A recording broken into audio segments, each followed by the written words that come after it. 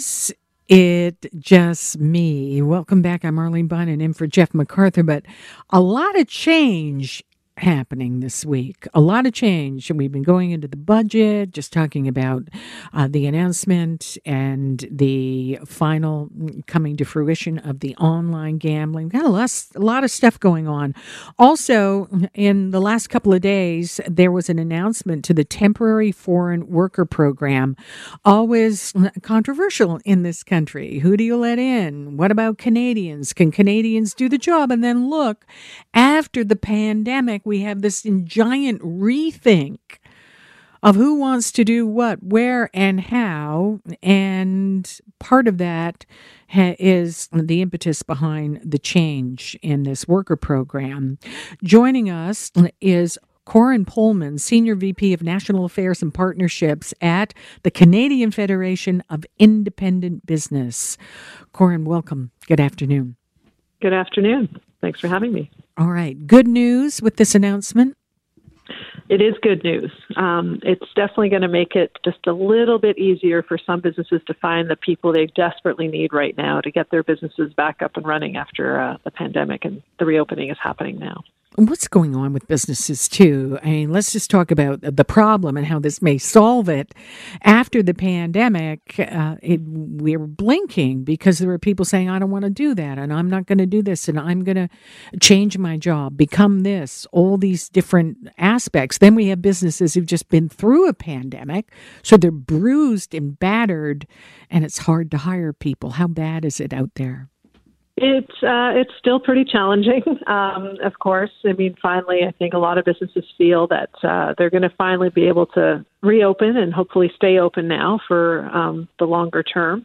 As a result, obviously, everybody is looking for people at the same time, which also makes a real challenge. Because normally, when you have a normal sort of economy, everybody's looking at different times, but now everybody's looking at the same time, making it that much more difficult to find the people. And as you mentioned, many people have made decisions to not go back into those industries, especially in restaurants and hospitality, as well as the health sector. Those are sort of the two fields that we see a larger proportion of employees have decided to move on into new areas.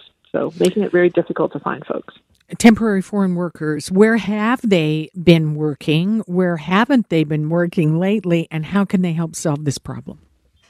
Well, temporary foreign workers are certainly a solution for some, and it's often to help businesses get through a temporary period where they can't find people.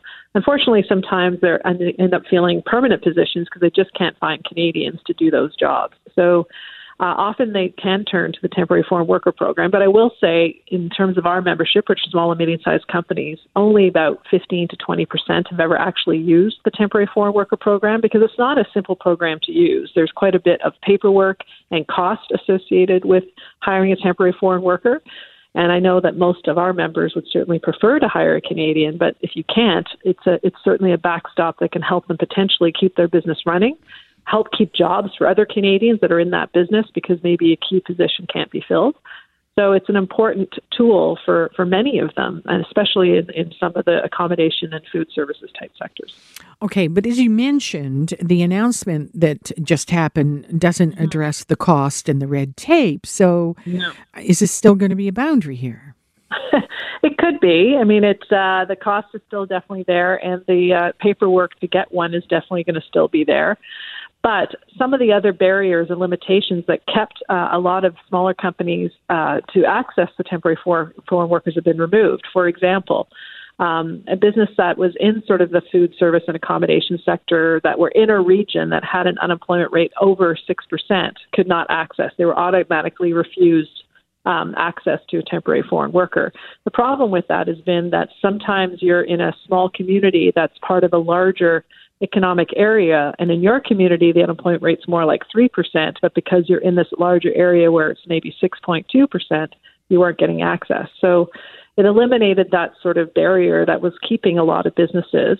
There were also certain positions that were also not eligible within those particular food service and accommodations, which have also now been eliminated, which has been good, because you still have to show you have a need, right? You can't just hire a temporary foreign worker. You have to go through a process of showing that you've tried to get Canadians to fill the job, We've had it advertised that you're committed to certain wages and to certain costs, and then you can get somebody into those positions. So that's the good news, is that it's going to be a broader type of positioning and broader opportunities for businesses to use the temporary foreign worker program. All right, where are they going to come from? What aspect of the business community is most likely to hire these people? Well, I mean, they can come from anywhere, a temporary foreign worker. There are different types. There are also those that are called seasonal agricultural workers, and it's a different type of program. That's not what was announced or any changes were made to. So at the temporary foreign worker program, though, they can come from anywhere. And so it's really up to the employer to identify them and try to find those folks and offer to bring them in and offer them a job and go through the process. They still have to get a work permit as well. So there are some rules around immigration that happens. So it really is from anywhere. And the positions, as I said, it really can be anything from low wage to high wage positions, and that can be filled. It's just a matter of, again, going through something called a labor market impact assessment, which is what the employer has to do to sort of indicate what they need, what they've done to find a Canadian to do that job, and, of course, pay a fee, as well as promise to provide certain transportation costs and so forth to that particular temporary foreign worker. Corin, let me ask you, just pulling this out in a little bit of a broader way. We know that this tourist season and the summer season is going to make or break a lot of people. They've been through hell. And then now things are opening up. But we are seeing cases go up. We know that nobody wants another lockdown. We have more tools, arrows in our quiver, as I always like to say. Is there a nervousness out there as they watch these numbers? Because even though we're not going to lock down, if people are sick and you're already struggling to get people to work for you, that can't be a great feeling. No, and it is definitely a factor affecting a lot of small businesses who are trying to be accommodating, of course, and you don't want to expose your other employees or customers, if you're a customer-facing business, to anybody who is sick, so you certainly have to encourage people to stay home if that's the case. So definitely there's some nervousness about that, but as you said, and it's become a bit of a cliche, we do have the tools necessary now to make sure that folks can be as safe as possible. But it does have an impact, certainly, on any business owner on any given day to understand, well, who can come in today and who can take the shift. And if you're already short-staffed and now you're losing folks because, they're not feeling well or they don't, and they shouldn't be coming in, that just adds another layer of complexity and frustration and stress to that employer. However, and what are they going to do, though? There is no solution to that. No, not really. Other than, as I've seen already, some businesses have to, shut earlier or maybe take a shift away or do something. I have seen that in certain circumstances, right? So I think for a lot of business owners, they're just happy to be open and trying to bring people back, and they're doing the best they can to make sure that they're offering the services their customers need. Well said. I think we're all thinking that. Corin Pohlmann, Senior VP, National Affairs and Partnerships, the Canadian Federation of Independent Business. Corin, thank you. Great afternoon to you. You too. Thanks. All right, a break. I'm Arlene Bynon in for Jeff MacArthur. Don't go away. We'll return in a moment.